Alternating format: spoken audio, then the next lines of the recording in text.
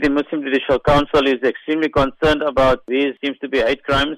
We take strong objection to this kind of incident, and we will definitely pursue this in terms of laying a criminal charge at the police station so that that course of action can be pursued, as well as also take this matter to the South African Human Rights Commission, like we've done with the Simonstown Mosque as well. We have been living under this particular democracy. It's one that all of us had fought for, freedom of religion and religious persuasions, etc. So it is something that we want our government also to take very seriously, and we will pursue all avenues at our disposal in order to ensure that this comes to an end and that the perpetrators are brought to book. We understand that a meeting had been held with the greater Muslim community.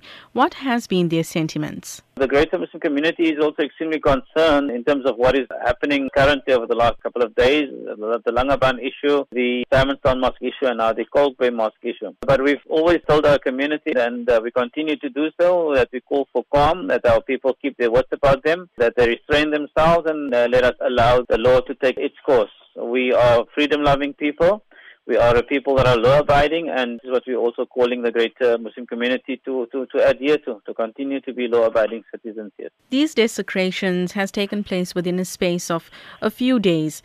Could this be a conspiracy, or are there fears of an anti-Muslim campaign being waged in the Cape? Well, I suppose that is what the investigation will yield going forward. But what we are concerned about is Muslims have been in this particular country for more than 350 years, and we reiterate that. So we don't even look at ourselves as a minority.